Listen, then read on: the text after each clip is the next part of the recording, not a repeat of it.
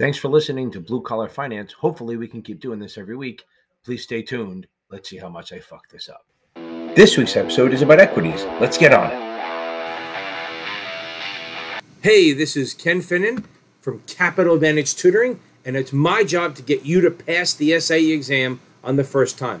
So if you want to prepare for the SIE exam, a key component of your SIE exam prep is watching my videos. I will help you. I've gotten some feedback. Some people say I'm good. Some people say I suck, whatever it is. Some people don't like my attitude. I love my attitude. So here's my thing, and free is free, right? So first of all, if we want to raise money and I'm a corporation and I need to do some stuff, what I'm going to do is I may give up part ownership of my company in the form of equity. So I'll create a C corporation, have a board of directors, and I'll sell shares to raise money. So basically, it's a legal structure where you buy into my company, you have limited liability. Any of the owners have limited liability. You can only lose what you put in. So you put in 50 grand, you put in 5 grand, you put in $200. All you can lose is the 200, no matter how bad I get. The other way to raise money is to borrow it in the form of a bond, which we'll go heavier into in later chapters. But the bond is where you lend me $1,000 and I'll pay you back that 1,000 in like 30 years, but I'll pay you like $100 a year as an interest, as a thank you every year. That's debt. You're not an owner. So remember, if you're in equity, it's common or preferred, you're an owner. If it's a bond, you're just a creditor, you have no voting rights. The only right you have is to get your money back and to get paid before common and preferred. So God forbid I go out of business, I pay you bond first, then preferred, then common. Or even just general, when I'm paying everyone, it's bonds first, secured, then unsecured bonds, then preferred, then common, okay? So that's the two ways. So now, there are two types of equity, which is ownership. We have common stock, which is basically you're owning, it's the one you always hear about, the one that if you're watching this in the first week of March, you're watching the price of those things tank. So that's common stock. Common stock moves up and down with the profits of the company and what people think of the company, and you have all these great things. So common stock works with the company. It has a lot of growth potential. If you think the company is doing well, it goes up. If you think it's going crappy, it's going to go down. That's based on what we think the company is going to do. Okay? We're also paid last in the form of vacation, in the form of bankruptcy. But the good thing is what you can get is you can get dividends. If you have stocks, you can get a dividend. Maybe not fixed, but maybe we have a good year, we'll give you more dividends. Okay. The other type is preferred stock. Now, let me go over this. Common stock gets dividends, but the big thing about common stock is you can vote. You have a lot of rights, you can vote. Preferred stock has a fixed dividend. So you have a preferred stock, and you say you buy a 5% preferred. Well, par is 100, so 5% of 100 is $5. So you're going to get $5 a year. Not guaranteed, just likely. And it's really into four dates. So it's quarterly. So you get like $1.25, $1.25 a year. So if you have a 4% preferred, you're going to get $4 a year. If you have a 10% preferred, you're going to get $10 a year. And each payment's going to be in fourths, so you're going to get it 4 times a year. But the thing about preferred is while they get paid before common, they don't get to vote for crap. Basically, the only thing you're buying it for is to get that dividend. They don't get stock split stuff. They don't get to vote. They don't get preemptive rights. All the stuff we'll talk about over the next few weeks or whatever, they don't get that. Preferred basically goes, just give me money. Pretty boring. It trades exactly like a bond. Okay, does that make sense? Okay. So now, what I'm going to do is common stock. Common stock, when we issue, we're going to say, hey, we're incorporating, we're going to authorize 20 million shares. That's not what we're issuing. That's just what we're authorizing in the corporate charter. Now, if we want to issue, we take out of that. So we have a big pool of authorized shares. We'll take like 1 million out of that and issue them. So those are called issue. And that's what we sell to the public to raise money. Say I have 20 million authorized. I grab 1 million. I'm lucky enough to sell them at $20 a share. I sell the million at 20. I now have $20 million to go do capital projects. Now that means I'm giving up ownership of my company. But what's cool is that say I issue it and I go, you know what? I really like my company. I want to buy it back. Or maybe I want to give some of my employees some shares. I can buy some of it back in the open market. That's called treasury stock. So we have issued, and then we have treasury. So issued, then we have treasury is us buying the shares back. Issued, then treasury. Issued, we issue it, and then treasury, we buy it back. So it lowers the outstanding. So outstanding is what's out there in trading. So again, we have issued, treasury, and outstanding. So issued minus treasury is outstanding. For all you people my age or more, if you remember the OJ trial, the way I remember is Judge Ito. Issued minus treasury is outstanding. Judge Ito was the judge in OJ. So issued minus treasury equals outstanding. Outstanding is what's out there and trading. If you want to buy shares, you can only buy outstanding shares. Treasury stock does not get devoted, doesn't get dividends. All it is a little notch on the balance sheet for treasury. It does not get devoted. You cannot buy it. I cannot sell it. I cannot do anything. The only thing I can trade is the outstanding. Now, this isn't in this chapter, but when they talk about market cap, this is what they're talking about. You take the amount of outstanding shares, multiply it by the price, and that gives you the market cap. That's why Bezos and Bill Gates for a while were going up and down, and who was the richest guy, because their share price was going up times what they owned. So that's it. Now I'm going to go through this, and then we're going to do another video later on this. So you have the right to inspection, which means you get to, as a common shareholder, you have the right of inspection, which means you can look at certain books and records of the company, usually a 10K or a 10Q. You have the right to vote on important matters, not the chairman of the board, not dividends, but you get to vote on stock splits and the actual board of directors. You have the right to receive dividends, which means we pay you quarterly. The company will pay you a portion of the profits. Remember, I'm going deeper on the next one. Right? You get to say you own the stock. It's a piece of paper that goes, hey, Ken owns shares. And then you have the right to freely transfer, which seems like it's not a lot, but it is. The right to get rid of your shares. You buy it now, 2 minutes later, you sell it, you can do that. If you invested in my LLC, feel free to send me if you want to invest. You would have to come in, get lawyers and weeks and papers and sign and get in. And then you go, wow, he's an asshole. You go, oh, I got to get out. Weeks and lawyers. So that's a big deal, that the right to transfer is you can transfer, boom, you buy it, sell it 2 minutes later, 2 seconds later. Let's talk about the rights of being a common stockholder. So I kind of went over it at the end. I kind of rushed through it at the end, so I'm going to do a little bit more. By the way, I did figure out that since I thought about buying a better camera with better like graphics or whatever it was, but I figured out I'm much better looking in a crappy camera. Blurry is blurry. Okay, so now, the rights of a common stockholder. So one, you have the right to inspection. That just means you get to look at the books and records like the 10Q quarterly report, not audited, 10K, the annual report, audited. It's not as big a deal now because you can just get it online.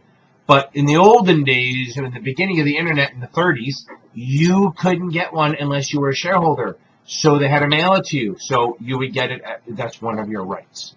You can't sit there and look at the book. You can't look at like the board meeting minutes or anything. But you have a right to look at the financials and stuff. But pretty much anyone can see them now. You have the right to vote. That's always a great one. So we have the right to vote. You have the right to vote for important matters. Like you cannot vote for dividends. You cannot vote for cash dividends. You can vote for stock splits because it affects the price. You can vote for a merger or takeover. But the big one is you're voting for the board of directors. Not the chairman, not the CEO, not the CFO, the board of directors. And I think they come up every 3 years or so.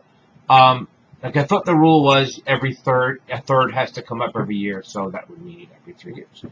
But here's the way it goes. There's two types of methods. First of all, you are always going to get one vote for every share you own.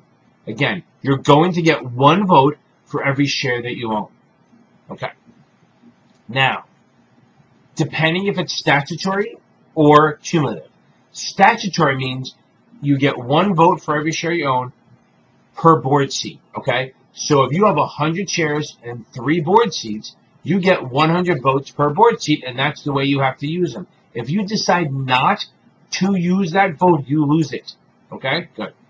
Now, cumulative. Better for the smaller investor, the minority investor. Better for the smaller investor. Here's what happens. Same thing. 3 board seats, 100 shares, you're going to get 300 votes. See how I said it differently? You're going to get 300 votes to use whichever way you want. Say you really like this one. You know, this one is very pro-dividend. You can put all 300 votes on that one person. but then you don't have the other votes to spread around to the other ones. You use them all on one. So cumulative, you get to mix and match. Statutory, you use them where you gotta. Cumulative, you can put them all on one person. You can even put 150, 150, and nothing for the third. Whatever you want to do, it's up to you. Okay. My old teacher called it the Burger King method. Have it your way. Okay, so now, again, statutory is normal, is just everyone. Cumulative gives the minority investor more voting power. Not more voting shares, more voting power. You have the right to receive a dividend. You're not guaranteed a dividend, but you have the right to receive a dividend. That is like getting a little bit of money, little profits, okay? So here's the funny part. So you can get a cash dividend. You can get stock. You can get stock of another company. We'll explain that. And you can get product, which would piss me off. Like, you get Gillette, you get a bunch of razors. Okay. Cash is easy. You get a cash dividend, you receive a dividend. That's where, if you remember my acronyms from the other things, and I think they go into it later, but I'm going to do it now. DERP, okay?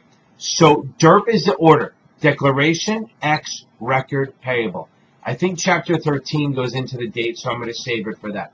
But a cash dividend, you get cash, but understand, on the X day, which is the day before the record date, ooh, I'm trying to lead into that.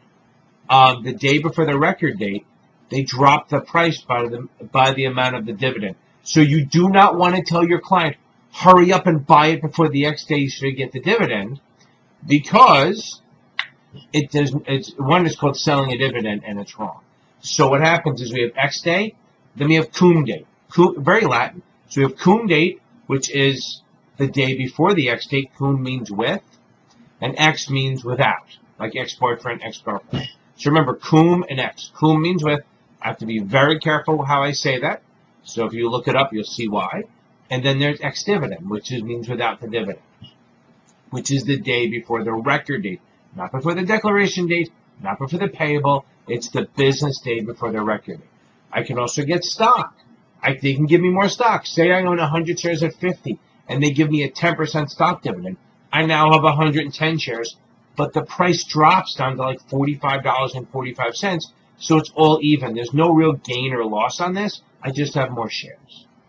Then we have the stock of another company. How this works is, say Pepsi has a food distribution, which they do. Did you know, and I didn't know this until I was maybe 30 years ago, I was in college delivering pizza. Pepsi owns Pizza Hut, Frito-Lay's, Taco Bell, all that stuff. I think it's Frito-Lay's. But they have a food back then, Pepsi was all one big company, and they did the food delivery stuff. I mean, they handled it under their company. Now, come like the early 2000s, maybe late 90s, they spun off their food delivery thing into Yum Brands, which you may have heard of.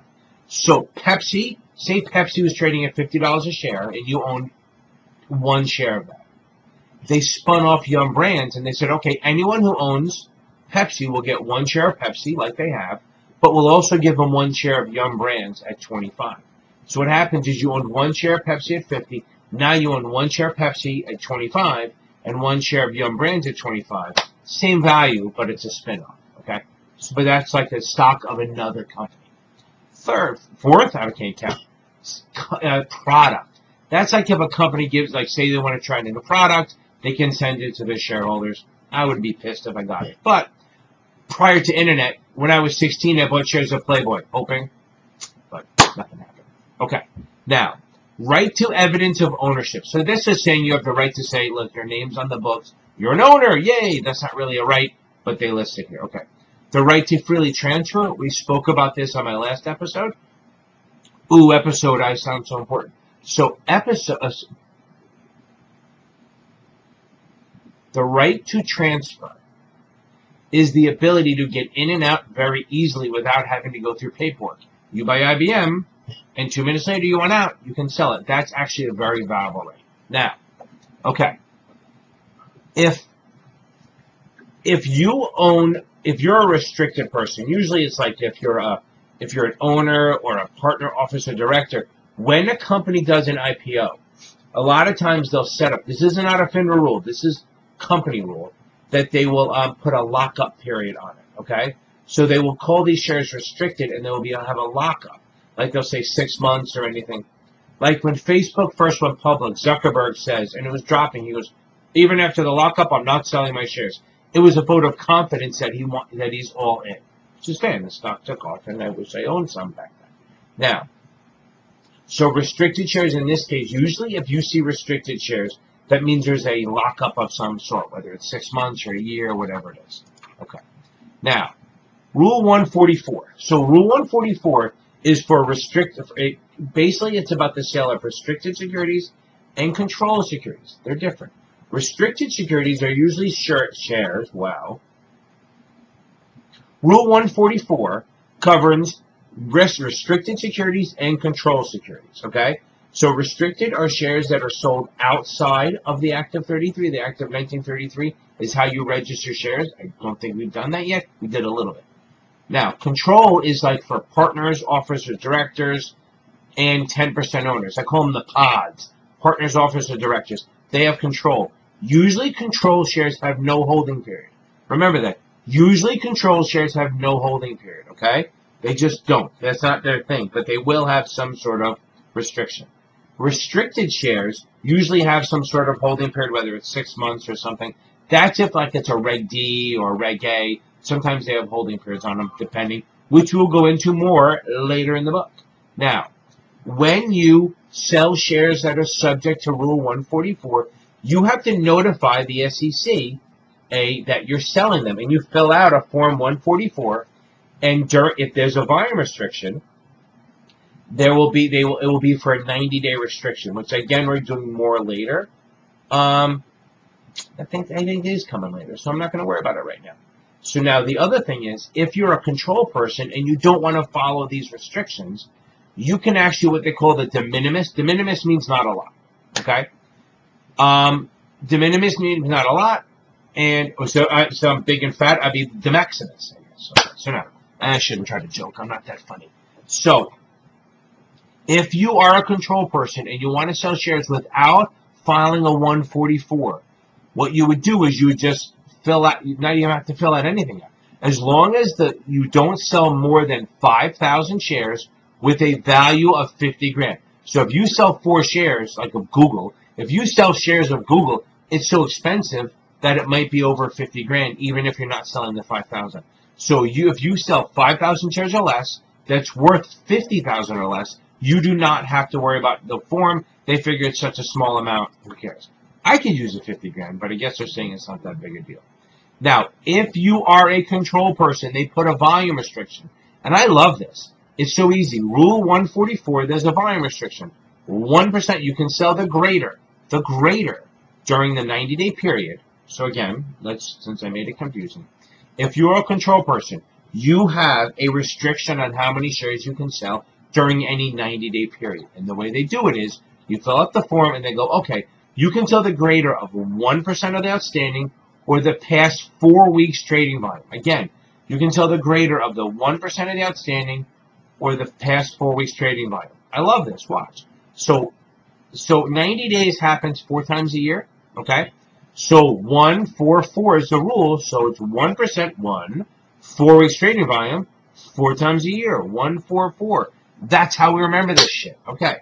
Next, classifications of stocks. Okay, so let's talk about this. A lot of people have problems with this. Okay. So blue chips, that's the shit. They're the good ones. They're pretty damn safe. They usually pay dividends. Unless it's a blue chip growth stock, then they don't.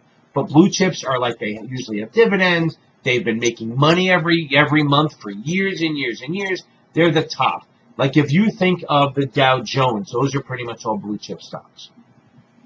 Then we have growth stocks. Growth stocks are like, they're newer, they're funner, they're fancier. They take their money and reinvest it in dividends, so they're not paying you. They have what they call a high PE, price to earnings. They're basically, you're gambling on them. I mean, they're not that risky, but they're riskier because it's more of a smaller company, and a lot of times they retain their earnings. Oh, retained earnings is dividends, is earnings not paid to dividends. So they retain a lot of earnings, very high retained earnings, very low dividends. That goes together, and they are a little riskier. You're looking for a better than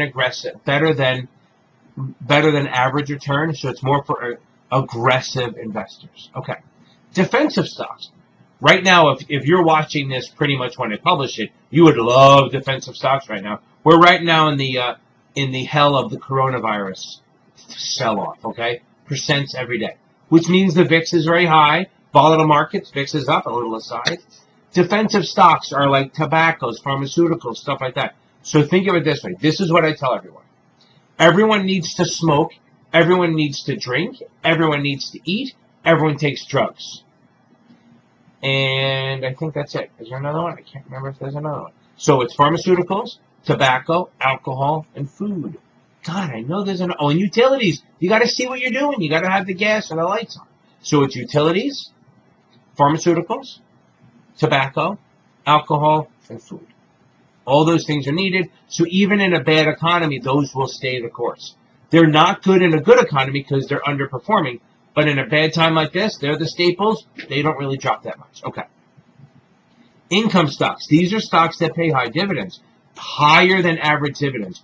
Usually like a utility company or something basically that pays a lot of dividends. You're not looking for capital appreciation.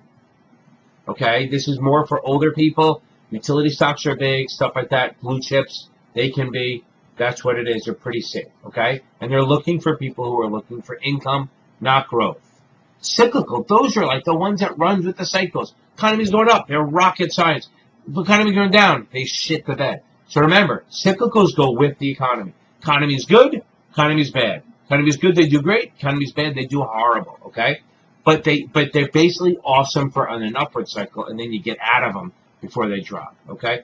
Like appliances, steel, construction, automobiles. Those are things that kind of, go with the economy. Like, the economy's going well. People buy cars. People build houses. They'll buy, washers, dryers, and stuff like that.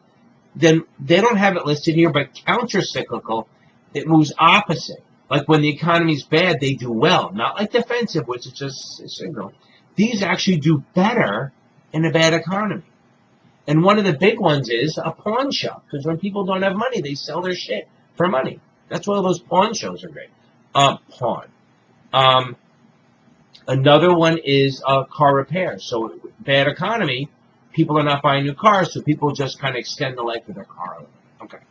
Hope that helps. Now, ADRs. This is the last one I'm going to do, and then next one I'll do but preferred. ADRs are foreign securities trading here. So let me explain this. So an ADR is like British Petroleum trading in London. Yeah, you can open a brokerage account there, buy the shares, but no. What we're going to do is you're going to have an ADR. You like British Petroleum over there for some reason. You go and you look and they see on the exchange, BP ADR. What that is Fidelity or some big brokerage company, maybe Direxion, bought shares of British Petroleum, packaged it, and put it into a package, and then sold this on the exchange. So what they do, it gets a packaged product. You buy like 50 shares of you buy a lot, but you break up the British Petroleum into lots of 50, and then you sell that as a package on the U.S. Stock Exchange or the New York Stock Exchange or wherever, or over-the-counter, NASDAQ, stuff like that. So an ADR is a foreign security packaged and trading here. So the foreign security does not register with the SEC, but the ADR does, because the ADR is trading in the U.S., and it represents a foreign security. So, okay, guys, if you've made it this far, please hit like, subscribe, and go from there.